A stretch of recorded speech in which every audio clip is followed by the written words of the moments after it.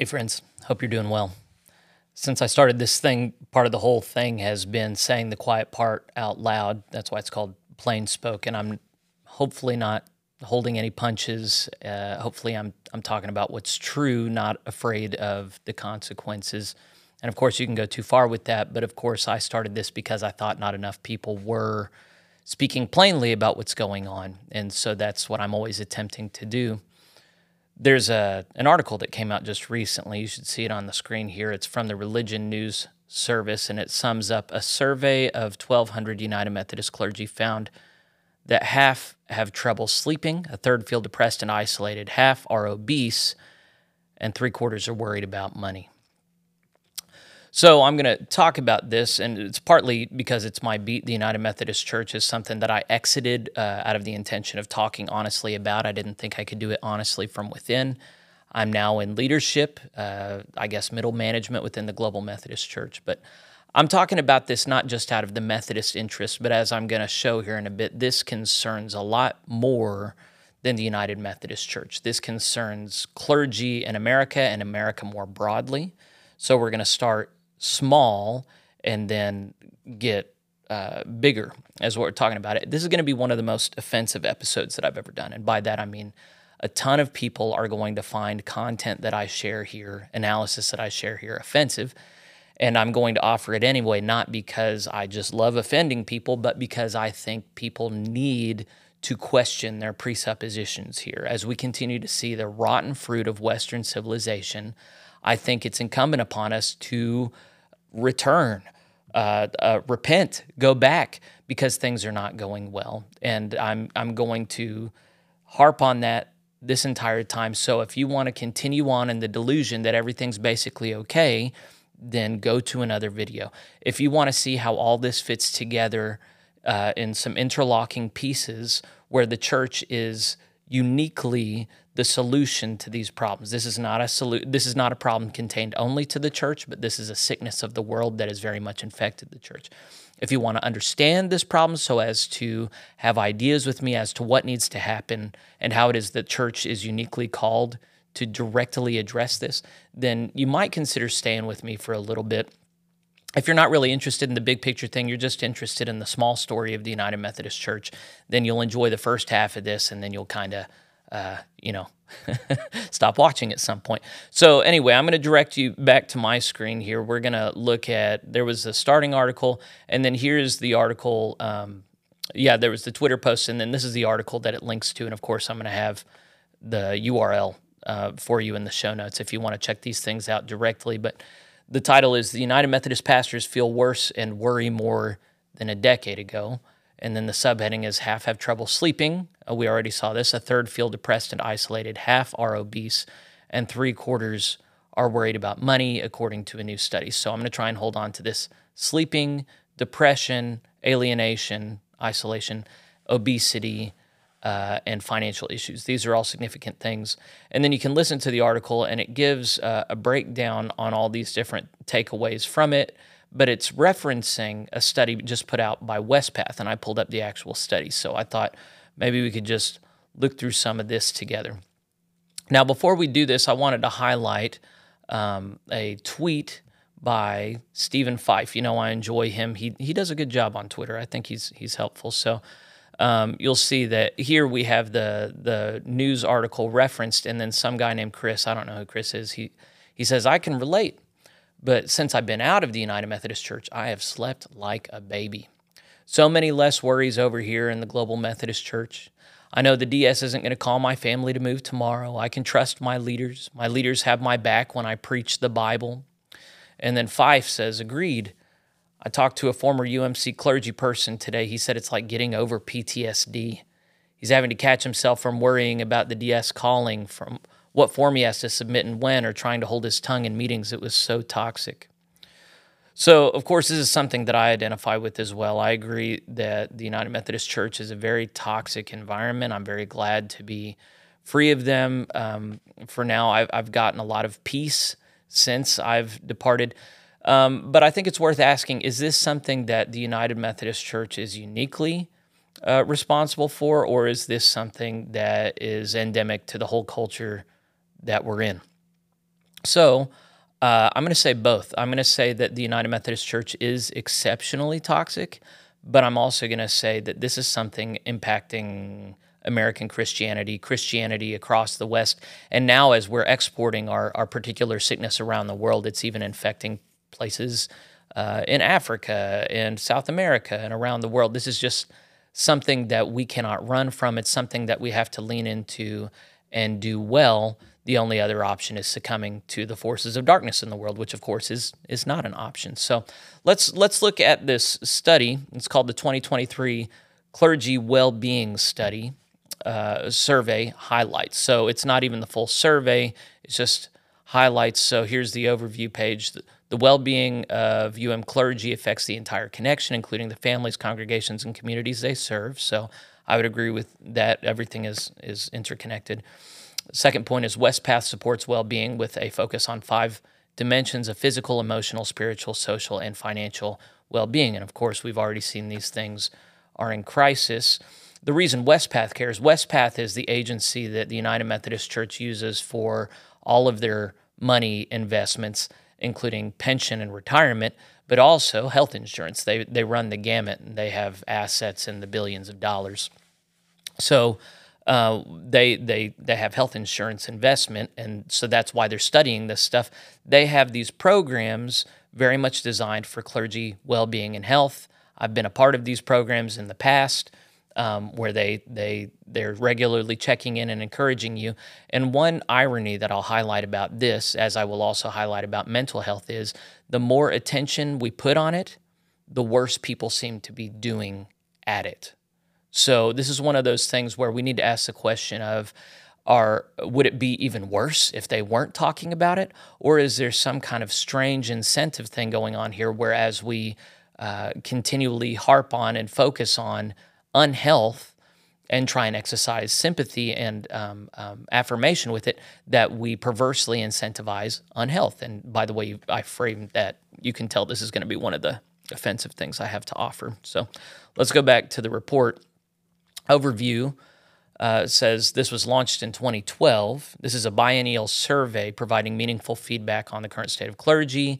And so now it has 10 years of data. So it's going to compare current clergy well-being and health with 10 years ago.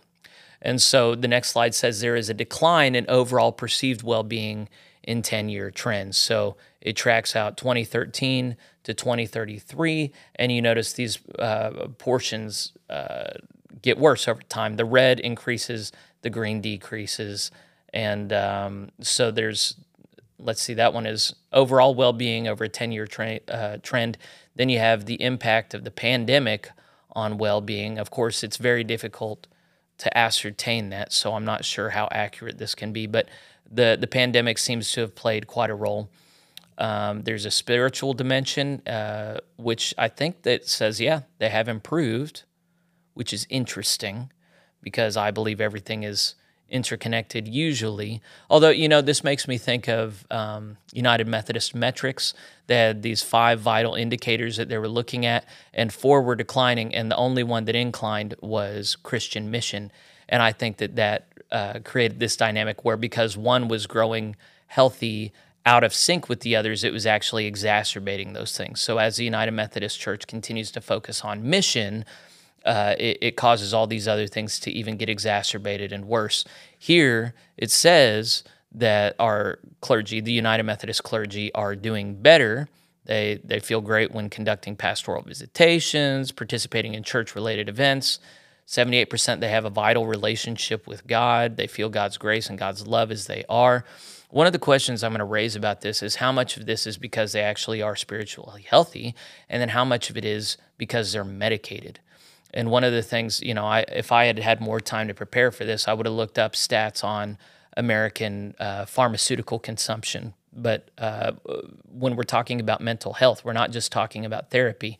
We're talking about a massive number of people, proportion of people in the United States that are taking pharmaceutical interventions for how they're feeling, or they're self-medicating with marijuana or other medications. These are things that very much have implications for how we feel, whether or not they correspond with reality.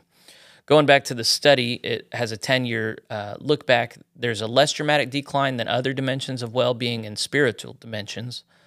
And over the past 10 years, the greatest decline is in the statements, I feel a sense of harmony in myself, and I feel peaceful. Now, the harmony thing I would focus on is, I think in the United Methodist Church and in America more broadly, we have drunk in some presuppositions out of the well water that don't conform to reality. So we have this highly synthetic culture that we're living in: synthetic materials, synthetic foods, synthetic clothing, synthetic notions of gender, sexuality, identity. All of these things are not natural, not found in nature.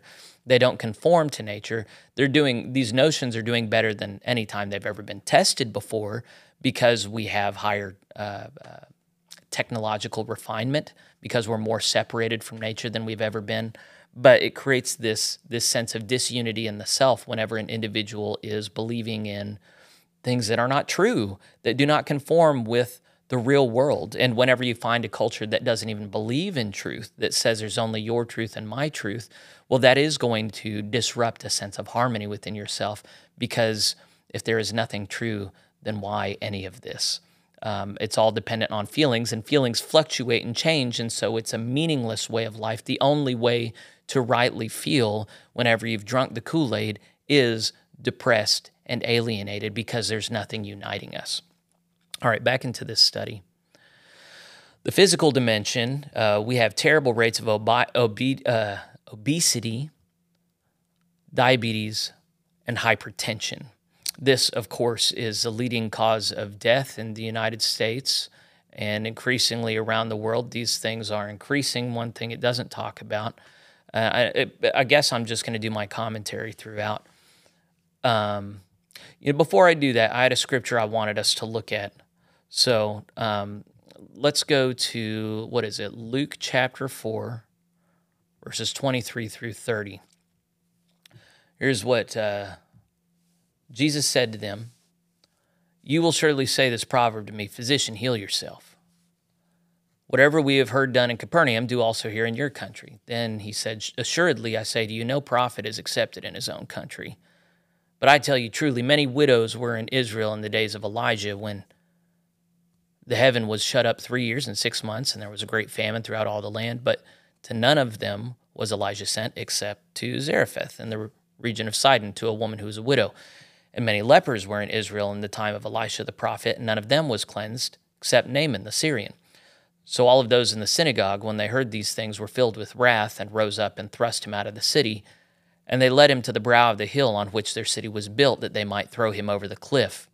Then passing through the midst of them, he went his way." So what does the scripture have to do with what we're doing right now? It begins with them talking about bodily health. They're quoting this saying, "Physician, heal thyself." And then he says, essentially, I'm not going to bless you guys the way you want me to. And he talks about two different anecdotes in the Old Testament where the Israelites felt entitled to God's attention, and yet he instead gave it to Gentiles, Naaman and the widow in Zarephath. So all this to say, we want preachers to tell us that we're doing things right, but it's a preacher's job to tell us when we're doing things wrong.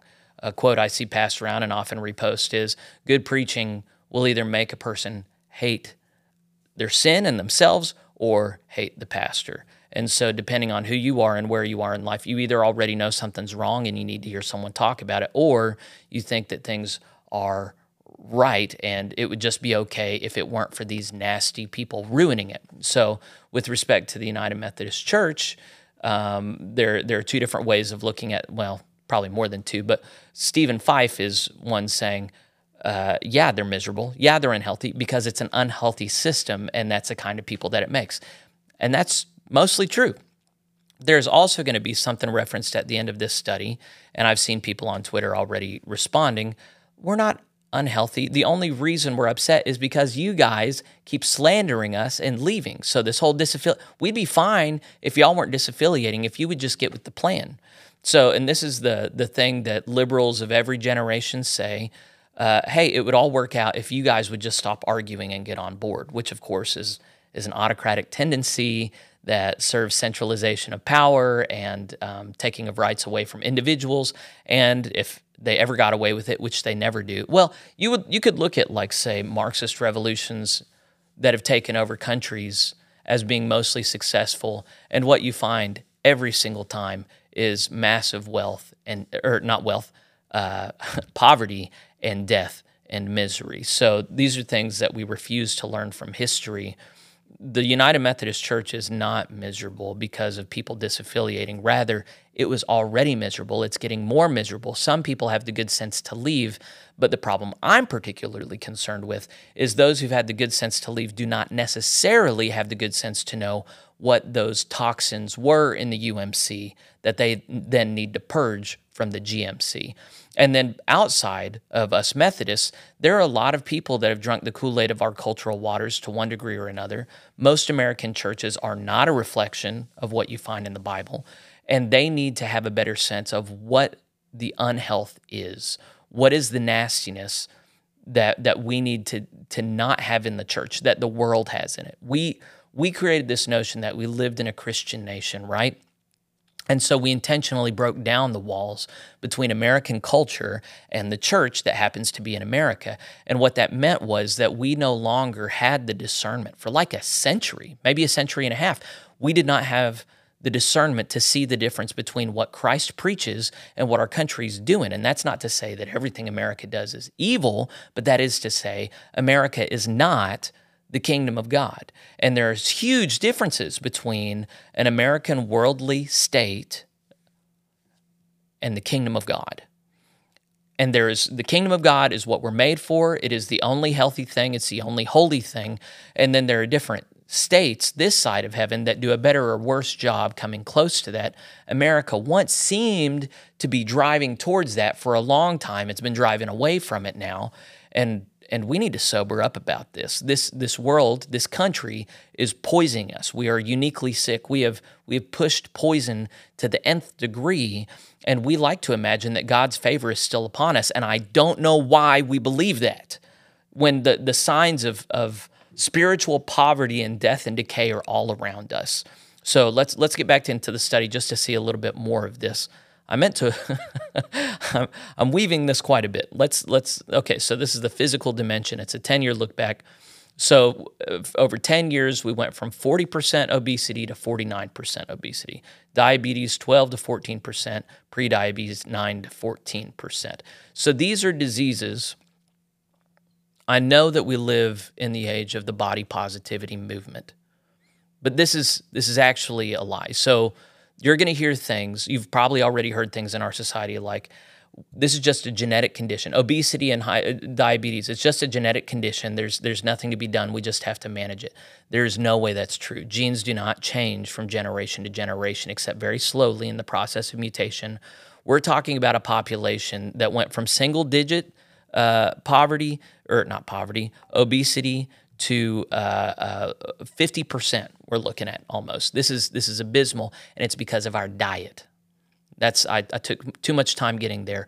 It's because of diet, and then after that, lifestyle. We're inactive and sedentary. We have been as a culture for a long time, but the new thing is we are eating garbage. It is not food. It is food-like products that taste delicious, but our bodies cannot handle them. And I'm sure you've heard some kook saying that somewhere, but the American population is being poisoned by our food companies. We're owned by just a few companies that have consolidated it all under them. They pump it full of preservatives and sugars and things that you can't pronounce that your body cannot metabolize. And so our bodies store these things, which results in inflammation and all kinds of health problems that directly happens to benefit the medical system, which then has pharmaceuticals that we then use to treat these things. So the food is making money off of you as they poison you. The hospitals and pharmaceutical companies are making money off you as they're treating these things that are becoming endemic to the culture around us. I know that sounds like a conspiracy theory, and it is. I believe that forces have conspired against the American people to make money off of them, and they don't care about you and me. They care about our money. They don't care about our well-being. They love us being sick. They make more money off of us being sick. So as we continue to trust the people giving us food, giving us medicine, they say it's for our good. They put commercials on TV talking about how healthy they are. Well, what do we find? We're less and less healthy. Gee, what could cause this?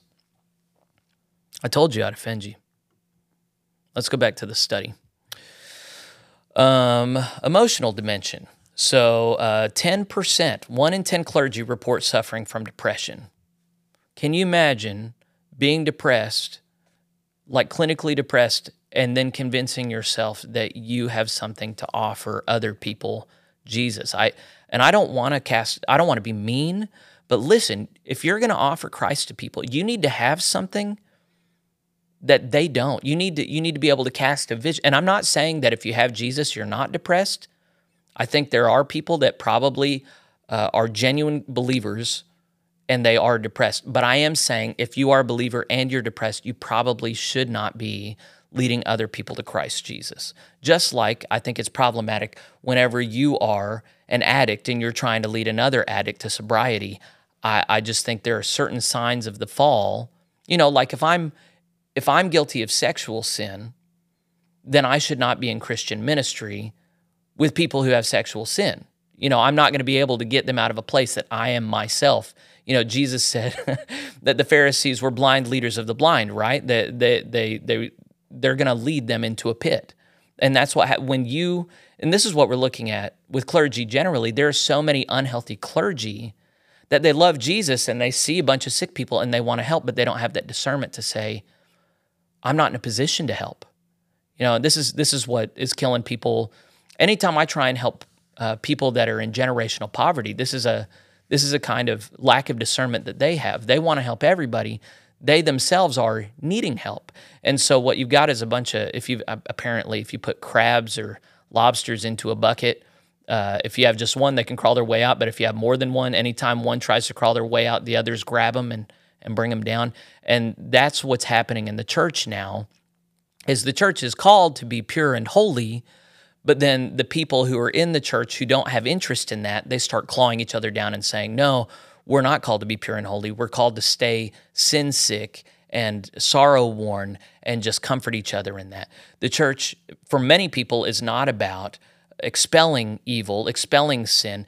It's about sin management. And those are two fundamentally different understandings of what the church is. So I wanted to talk about Ephesians chapter 5, verses 25 through 32. There's a lot of scriptures that you can talk about the purity of the body. But this I think directly impacts how we do church. Okay, so this is Paul. He's talking about marriage, but then he's using the church as a proof text for how marriage is supposed to be. Husbands, love your wives, just as Christ also loved the church and gave himself for her, that he might sanctify and cleanse her with the washing of water by the word, that he might present her to himself a glorious church, not having spot or wrinkle or any such thing, but that she should be holy and without blemish. So husbands ought to love their own wives as their own bodies. He who loves his wife loves himself, for no one ever hated his own flesh, but nourishes and cherishes it, just as the Lord does the church.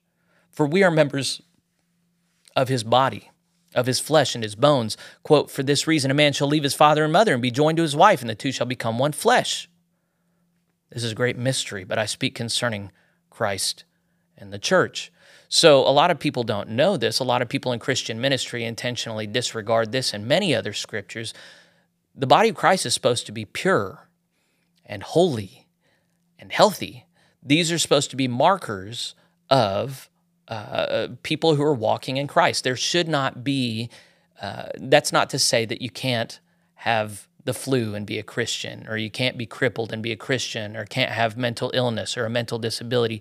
These are things that are signs of the fall that Christ sometimes heals, and then is sometimes a thorn in the flesh because God's power is made great in our weakness. This is language from 2 Corinthians with Paul explaining his own perpetual sickness or illness or curse. But the thing is, when we start acting as though those things really aren't a problem, whenever we embrace the body positivity movement or the neurodiversity movement. This is people that say that mental illness or mental disability isn't really bad. These are just different ways of being, and who's to say what's better and what's not, what's normal and what's not. These are ways that the world starts convincing us that the work of Jesus Christ is not necessary, because the problem is just with us learning to be tolerant of each other. We just need to stop having that discernment between right and wrong, good and bad, suffering and pain, health and unhealth. If we just get rid of those notions, then we could all just be happy. That's what is being proposed to us. And then we simultaneously see mental health getting worse and bodily health getting worse. So let's look at a little more scripture, shall we? This is 1 Corinthians chapter 6, verses 15 through 20. Do you not know that your bodies are members of Christ? Shall I then take the members of Christ and make them members of a harlot? Certainly not. Or do you not know that he who is joined to a harlot is one body with her? For, quote, the two, he says, shall become one flesh. But he who is joined to the Lord is one spirit with him. Flee sexual immorality. Every sin that a man does is outside the body, but he who commits sexual immorality sins against his own body. Or do you not know that your body is the temple of the Holy Spirit who is in you, whom you have from God, and you are not your own? For you were bought at a price, therefore glorify God in your body and in your spirit, which are God's. So yes, this is most directly and explicitly about sexual immorality, but it's about more than that. If our bodies are temples of the Holy Spirit, we have to treat our bodies right. And yes, Jesus said it doesn't matter what goes into the body, but what comes out. I do not think he was talking about diet. If you are feeding your body garbage, then of course you're going to feel like garbage. And if you're polluting your body, of course your spirit is likewise going to be polluted. So what we put in our bodies matters. And if you haven't ever looked into this, Weston A. Price was a guy 150 years ago. He started traveling the world. He noticed that wherever Western diet hadn't come in yet, humans were generally healthier. We had better jaws, better nasal cavities. We slept better, and you notice that sleep was a part of this Westpath study that people are not doing well in. They had better cardiovascular health. They had lower rates of, much lower rates of cancer, of obesity was pretty much not seen or heard of in the ancient world except for royalty. These are all new phenomena associated with Western wealth and opulence and cultural rot, okay? So when we're talking about the relationship that we're supposed to have with our bodies are temples of the Holy Spirit, and that does mean that we govern ourselves sexually. And I think I would be doing a disservice if I did not note that it is highly likely that a higher incidence of United Methodist clergy are sexually immoral than other clergy, because generally speaking, American United Methodist clergy don't think sexual immorality is a big deal. The scriptural perspective on sexuality, if you are a new believer or a non-believer and you don't know what the scriptures say, the scriptural perspective on sex is that there are two kinds of sex. There is sex that doesn't offend God between a married man and woman, biological man, biological woman, that have made vows for life, married to each other. That's one kind of sex. And then there's everything else. It's porneia, sexual immorality. It's where we get pornography. Any sexual exercise outside of marital covenant bond is offensive to the Lord and bad for us spiritually. So this sexual revolution that began in the 1960s in America has been a massive failure, as we have promoted sex without consequence, as we popularized not just the pill but abortion, as we've treated our bodies as just sexual instruments that are devoid of any moral implications. What we found is that people are sexually much more frustrated and miserable, and they're more miserable and alienated and depressed in general. These are things that to our minds, we go, hey, we'd all be happier if we could just do what we want and what makes sense to us, and who cares what's in the Bible. And what we find at every turn, at every stinking turn, is we are more miserable when we do whatever the Bible says is wrong. Just sit on that. Just chew on that. Even if I would like to think that there are United Methodist clergy who think I'm theologically wrong, and they're just looking at this for like ammo to hate conservatives or something. But just go down the line of all the innovations that have taken place in our country over the last 150 years, all the things of the past that we left behind, all these draconian notions of human sexuality and identity, and we're so more enlightened now. We're not any better. We're worse. I think we're materially, technologically, obviously much better off at the expense of our physical health, our spiritual health, our mental health. We are not built for this. We are trying, if you believe that humans are just this tabula rasa, blank slate, we can be however we want. Through the coercive means of the state, we can reprogram people to operate in certain ways. Time and time again, history is showing us you're wrong. You're dead wrong. And you're causing all kinds of misery. And I don't care if you have good intentions. At this point, so much history has been written down. The signs are all around you. You are complicit in harming other people and harming yourself as you continue to preach these doctrines that lead to misery and death. So I had one other scripture I wanted us to look at. 1 Corinthians chapter 9. Yeah, you notice there's a lot of concern with, in 1 Corinthians, the nature of individual bodies and the corporate body. Okay, here's the quote. Do you not know that those who run in a race all run, but one receives the prize? Run in such a way that you may obtain it. And anyone who competes for the prize is temperate in all things. That means they don't give in to bodily passions. They don't do just whatever they feel like. That means they say no to themselves. They practice self-denial. They're temperate in all things. Now they do it to obtain a perishable crown, but we for an imperishable crown. He's talking about salvation. Therefore, I run thus, not with uncertainty. Thus I fight, not as one who beats the air, but I discipline my body and bring it into subjection, lest when I have preached to others, I myself should become disqualified. I wish I hadn't used the New King James Version there, because the Greek there, and I think it has it in the NRSV and several others, says, I box and beat my body into submission. You know, the notion is much harder. The proper relationship with your body, we are not to be slaves to our bodies. Rather, our bodies are instruments, containers of the Holy Spirit, and that means that we treat our bodies not the way that they tell us they want to be treated, but as God tells us they should be treated. And there's a big difference there. So we practice self-denial. So we practice mortification of the body, not necessarily beating ourselves or cutting ourselves, but denying ourselves. And we find that through fasting, through eating healthy food, through meditation, and through exercise, these things that humans have been doing for thousands of years and have done it very well under the cross of Jesus Christ, these are things that we need for ourselves. Yes, it glorifies and pleases God, but this is a mutual relationship with us and Him. He is pleased when we are holy and healthy, and when we're holy and healthy, we are pleased in Him.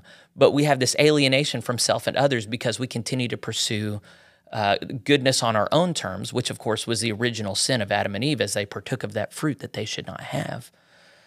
We need to recognize, we need to go back and return and realize that God knows what is better than we do. Let's go back into the study now. I've been preaching for a bit, and it's important for me to stop sometimes. So you have this 10% of clergy report suffering from depression, 35% report functional difficulties from depressive symptoms. So I think we're actually looking at a higher frequency of depression than the 10%. I think we're actually, if it's impeding how you function, then you're depressed, man.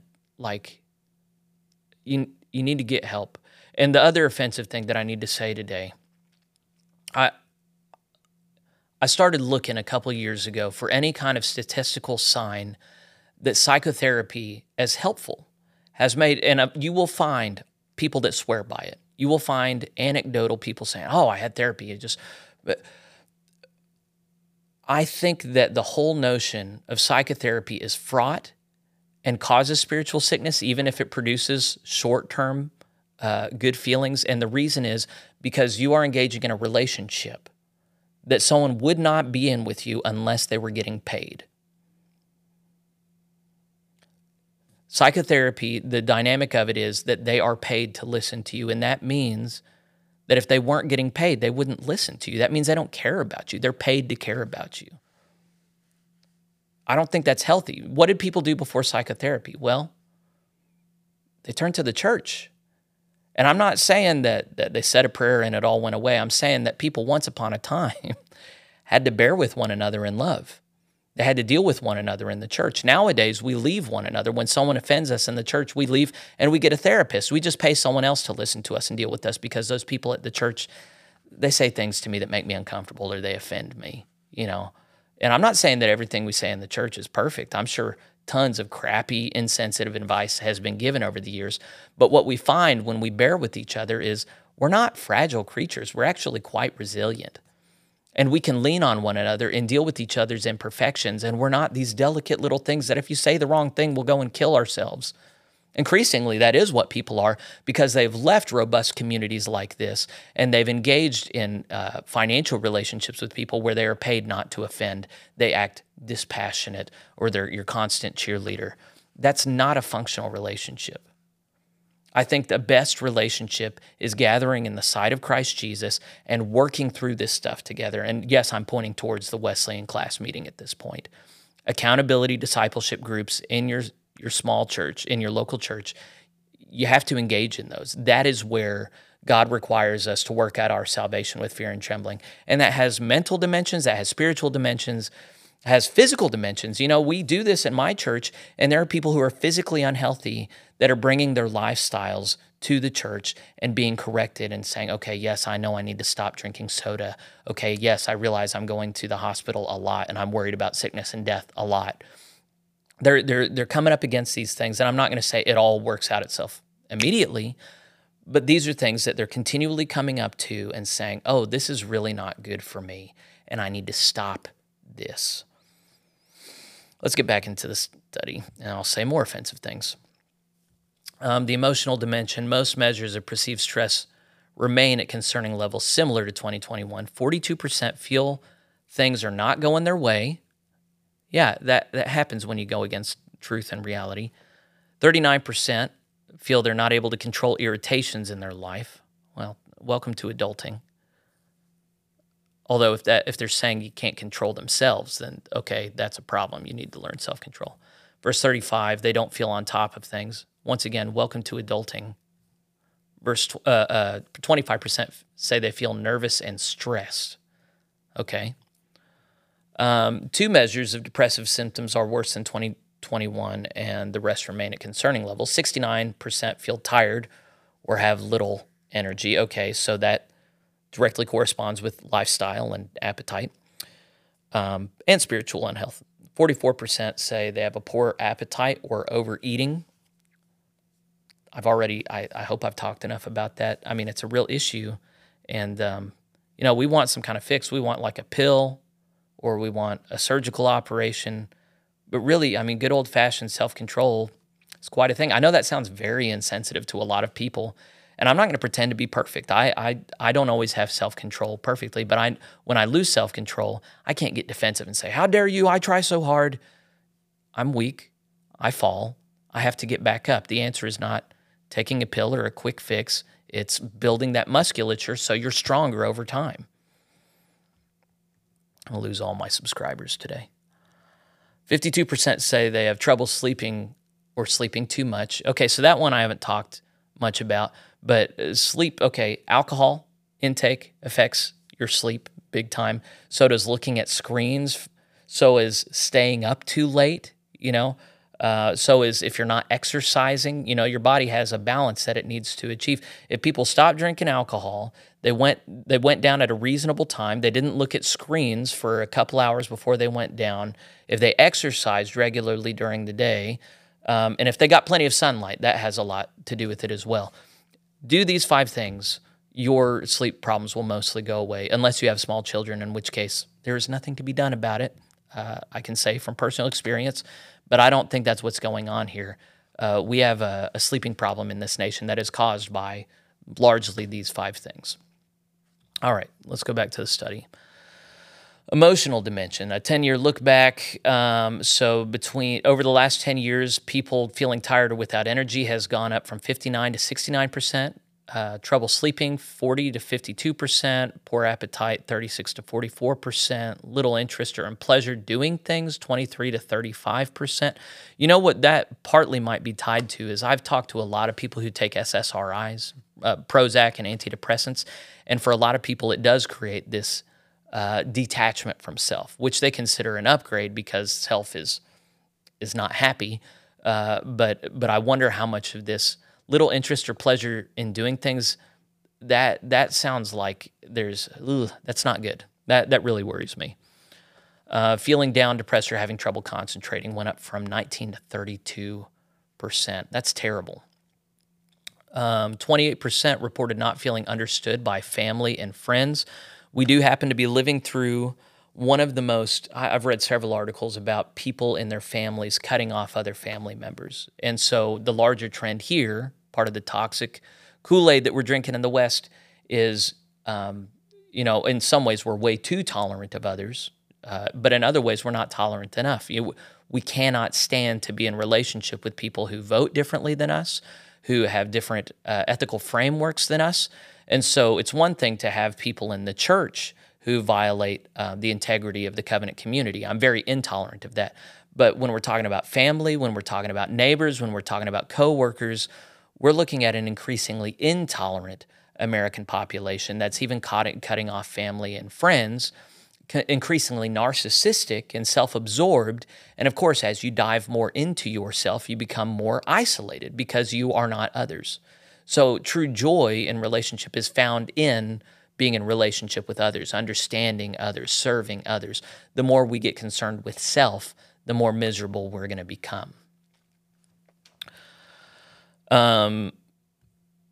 Let's see, in 2013, 81% felt understood most of the time. That has gone down to 72%. And then the people who hardly ever felt understood has gone up to 4%. So we've talked about that enough.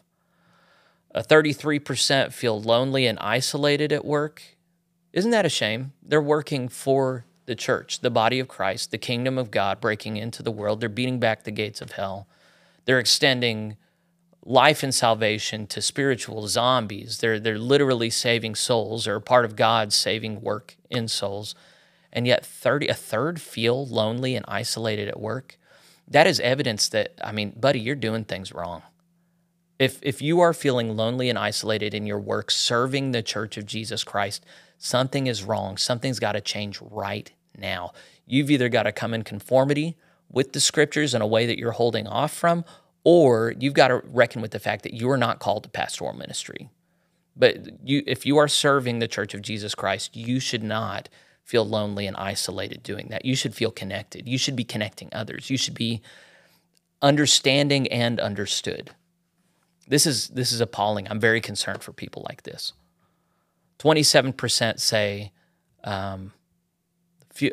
fewer full-time clergy are working 51 plus hours per week. I think that's a good thing. Oh, yeah. Okay, so improvement from 2021 results. Okay, so I guess more people felt lonely and isolated at work in 2021. Well, yeah, okay.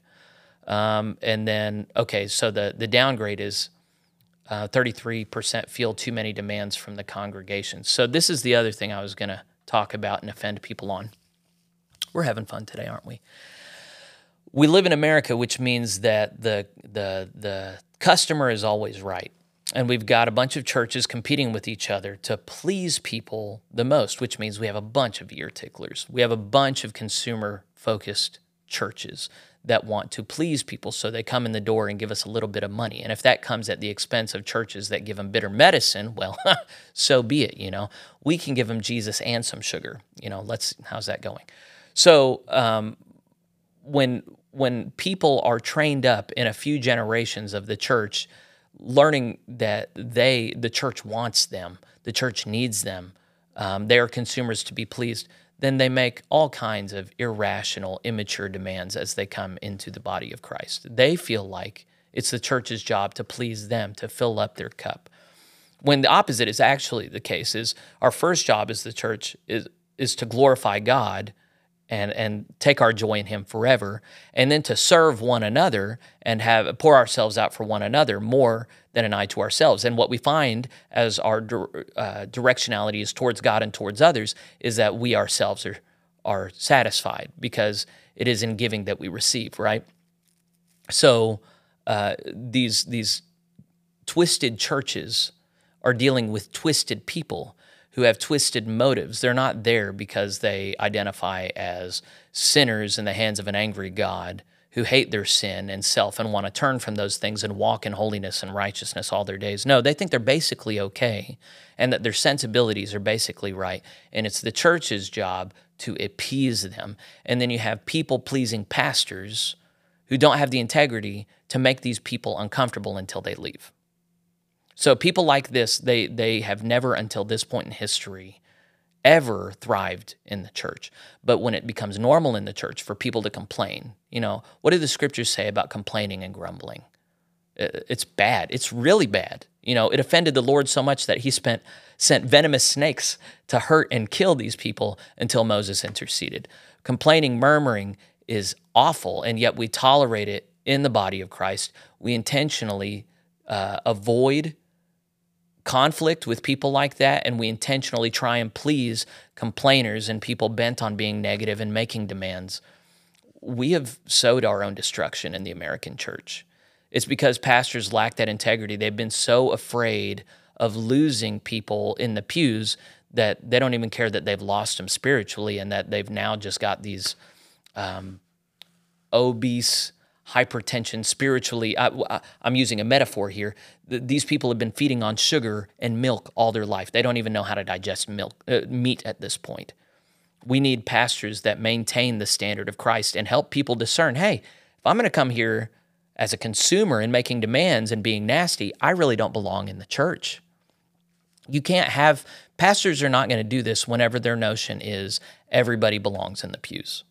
That anyone who wants to be here deserves to be here. Everyone deserves a voice and a vote in the church. Whenever you throw doctrine out the window, whenever the church is no longer a covenant community with people with shared convictions seeking the mind of Christ, whenever you just let everybody come in, then it becomes a sin to kick anybody out. It becomes a sin to make anybody uncomfortable, and you've caused your own misery because the kind of people it creates are the kind that are going to make you and other people miserable, and that's why other people leave your church, because it's full of miserable people and a miserable pastor. So we need to repent. I don't know. Let's go back to the study. Work-related stress, 10-year look back. You know what? You can look at the rest of the study yourself. I think I don't want this to go too long. So a couple other things I'm going to focus on. I think I've beaten a dead horse against the United Methodist Church and the kind of clergy culture it has, and I understand that there are individuals who are going to say, I'm not depressed and I'm happy and my church is thriving. I would say that they're an exception, first off, statistically. And then secondly, I think a lot of them are lying to themselves. And third, I think there are a lot of people who are in Satan's grasp who are perfectly happy and won't realize the misery and death they participated in until it's too late. So I'm not at all threatened by people's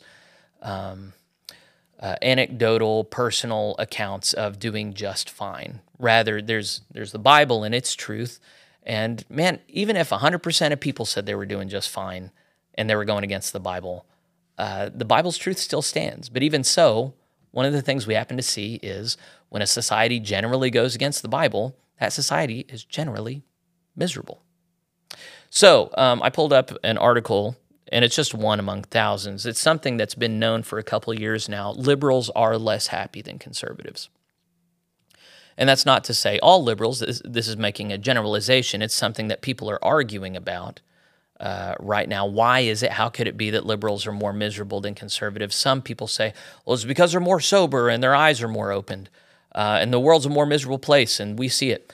That doesn't seem to correspond with reality at all. There are people that have looked into that as a hypothesis. There doesn't seem to be any more evidence that liberals are more acutely aware of problems in the world.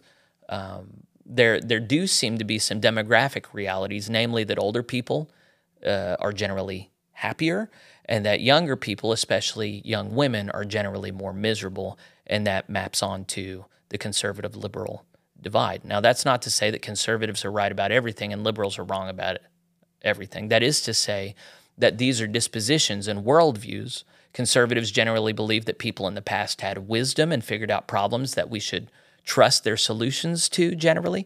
Liberals believe the opposite. They think that there is no need to look to the past, that we are not bound to the lessons learned by those in the past, and people in the past were generally ignorant and wicked, and we should detach from them. So those worldviews map onto this happiness continuum pretty well. And so I would say that the rise of liberal Christianity, liberal culture, taking control of, the long march through the institutions in America, I think this directly tracks with a rise in anxiety and depression. And what conservatives are largely anxious and depressed about largely has to do with whenever they come on board to the liberal project and adopt liberal presuppositions. So I actually think we're so ideologically and spiritually unhealthy in this country. We have virtually gotten rid of 90% of the causes of disease that killed ancient people. We're more materially comfortable, but even though ancient peoples lived in abject misery and terror compared to us, I think they were actually happier than us. They weren't taking those statistical studies back then. But even so, we're particularly miserable, are we not? And I think it would be silly to imagine this is all just a chemical imbalance I think we are chemically imbalanced and hormonally because of plastics, microplastics in the water, and if you haven't looked into that, that's upsetting. Pharmaceuticals in the groundwater that get back into our drinking water. Yeah, we're manipulating ourselves, but that's not the only thing. The other thing is we have beliefs that are toxic and synthetic and depressing, and so a lot of times when we are depressed, it's because our lives are depressing. I would say, if I had to guess, and I know I'm not an expert in this, but I don't trust the experts in this, and that's part of the thing here. I think the vast majority of people who are depressed is because their lives are depressing. They don't have a weird chemical imbalance in their brain. There's something that's off in their lives that needs correction. But the one thing they need for that correction, which is the Church of Jesus Christ, is one of the main things that they've written off as something in the past that is just not acceptable anymore. So they have closed the only door to them that can lead them to green pastures. Let's look at something else I pulled up. I don't even remember where I'm at right now. Okay, this was an article from 2022. Last year in the Deseret News, religious leaders struggle with burnout, depression, and anxiety just like the rest of America. So that's two things. First off, yes, United Methodist clergy are uniquely miserable, but all clergy in America generally are miserable. I would consider myself an exception. I am not miserable. I have served churches where I was miserable in the past. I sing God's praises first, but I am very happy to serve the two little rural churches I'm at right now. They don't get offended by the word. They don't act with cruelty to me or my family. No, they're not perfect, but we are working out our salvation together, walking in the scriptures together, doing life together. It's an amazing thing. I have something resembling biblical churches. That's rare. And people look at information like this and they go, man, we need to treat our pastors better. We need to have Pastor Appreciation Day, and we need to pay the pastor more money. Those things don't have an impact on a pastor. You know what does? One, if they know Jesus Christ and are in submission to the scriptures, first off. If your pastor is not there, there's nothing you can do for him or her. Secondly, if they have a church that is sold out to Jesus and following him in the way that historically and scripturally we know he wants. So if you have a bunch of unrepentant sinners in the pews, then of course the pastor is going to be depressed because he's looking at how inept and impotent the word has been in that setting. And he's helping a bunch of people pretend that they're Christians when they're actually not. How is that not depressing? But when you have a true church led by a true believing pastor, then not only is that not depressing, but it's like, I'm the most blessed person I know. I wish that's all we had. I mean, if that's the only kind of churches we had, full of people practicing self-denial, practicing, picking up their cross daily and following Jesus, spending their time during the day, not watching Netflix, not going to movies, not watching porn, not taking drugs, not playing video games, but just spending their lives pleasing God, seeking him, hungering and thirsting for that. to have a church like that would be, well, it is amazing. That's what we should have. But rather than looking at that and going, man, we should really get our churches together. We should really up the standards. Man, we need another Methodist revival to hold people's feet to the fire. We need another Great Awakening. Very few people are saying that. Most people are saying, well, we need to put more money in public education and mental health and retributive and restorative justice and we have all these new things that as we continue to put more money in it, it ain't going well. Meanwhile, in our country just 100 years ago, people were generally not this miserable, and they didn't have the social safety net, they didn't have mental health, they didn't have pharmaceuticals. And yeah, there were still individuals who were miserable, but we're talking about a big general picture here. At what point are we going to wake up and realize that we think we know what we're doing, but we don't actually know what we're doing? Just as a general reminder, the name of the show is Plain Spoken. Time is valuable, and I'd like to think I'm not wasting yours. One other article. Pastors share top reasons they've considered quitting ministry in the past year. This was from Barna, who does a lot of these good studies. So from 2021 to 2022, things got markedly worse. Have you given real serious consideration to quitting being in full-time ministry? 42% of clergy in the U.S. said yes. Why? 56% say the immense stress of the job. 43% say I feel lonely and isolated. 38% say current political divisions. 29% say I'm unhappy with the effect this role has had on my family. Man, that's a real thing. 29% say I'm not optimistic about the future of my church. And 29% say my vision for the church conflicts with the church's direction. These are all real things, and I don't want to be too dismissive of any of them. But we have a culture right now that instead of solving problems, tries to learn to live with them. And people who do try and solve problems are regularly called intolerant or bigoted or ungracious. I think it's time that we realize that our tolerance in these ways is causing great harm. Once upon a time, we had a culture in a country that was generally Christian. People generally feared the Lord. They were not offended by talk of sin, hell, death, punishment. These were parts of the worldview that were just taken for granted. People worked hard. They did not feel entitled to society bending around them, acknowledging them for who they thought they were. They were people who knew that life is short, death can come at any time, and that we have a good Savior who died on a cross for us. This is something that once we've jettisoned and we feel entitled to all the material blessings that we have, we feel entitled to health, wealth, and prosperity, that's a false gospel. Whether it's inside of a church building or out, it's a false gospel. Life is, it's a blessing, but it's hard, and it's not made for fragile people. It's made for resilient people who can sober up and walk in the light. That's who the church is for.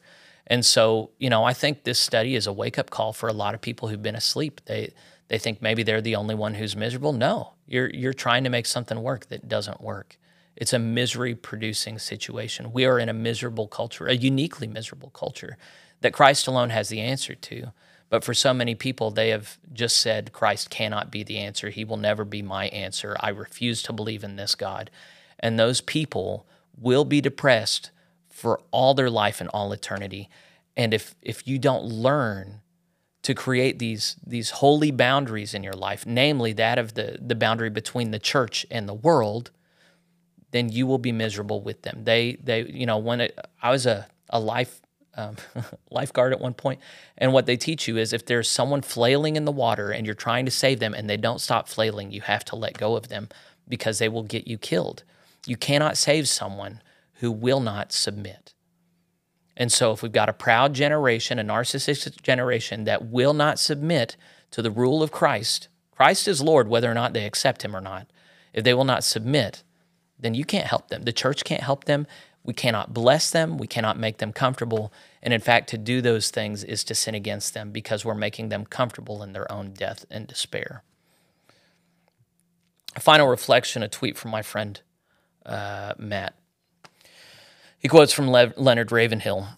The truth is that a minister who's going to deny Scripture should quit the ministry and go sell hamburgers. The reason that we're dealing with this problem in the church is because we thought we could augment the gospel. We thought that we could lower the standards of Christ. We thought that we could make an attractional church where people are drawn to something other than Christ and Him crucified. We thought that we could have a church that played nice with the world. All of these things were lies. So we have to wake up, and if there are people who want to bend the Scriptures so that the church doesn't have to be pure and holy, so that non-Christians, people who don't observe the truth of the Scriptures, people who are not in submission to Christ, so that they have a place in the church, I would say that they are denying Scripture and inviting destruction, not just on their church, not just on themselves, but on the culture as a whole, because the whole point of the church is to be salt to the world. And if you don't know what that means, salt was a preservative in the ancient world. This world is going to hell. This world would fall apart if it were not for the church's continual prayers for it. But if the church loses its saltiness, if we lose the distinct flavor that Christ has put in us by dying to self and being born again in Christ, if we lose that distinction, then we aren't the church. We aren't Christians, and we should go sell hamburgers. I love hamburgers, but hamburgers ain't Jesus. All right, I think that was all I had to share. There's probably 1,000 other things that could be said. If I've offended you, I hope that offense goes towards rethinking some of these things. I know I've said some things that sound crazy, and once upon a time I would have been incredulous at some of the things that I've said. I've largely gotten here by just watching and learning, listening to some experts and then some normal people. And so I would just encourage you to do your own research. If anything I've said here is just obviously false, you may correct me in the right spirit. Anyone who's just out and out nasty, I'm not in this to make friends or get a big following. I'll just kick you off the page, and that's all there will be to it. So anyway, as always, I am going to invite your thoughts, whether they're affirming or not, and then just invite you to be a part of the project with me, even if you're not on board with all of it. If you want a true church in the future that's making a difference in the world, if you want to see a rigorous Christian faith in which we speak the truth in love, in which we hold to the blessings of the past and march boldly into the future, unashamedly preaching Christ and Him crucified, then I would invite you to come on board with me in the Plain Spoken Project. Follow me on my different social media stuff. Give to this ministry if you can. I'd like to make a difference if I can. So God bless you for listening to me this whole time, and I'll see you next time.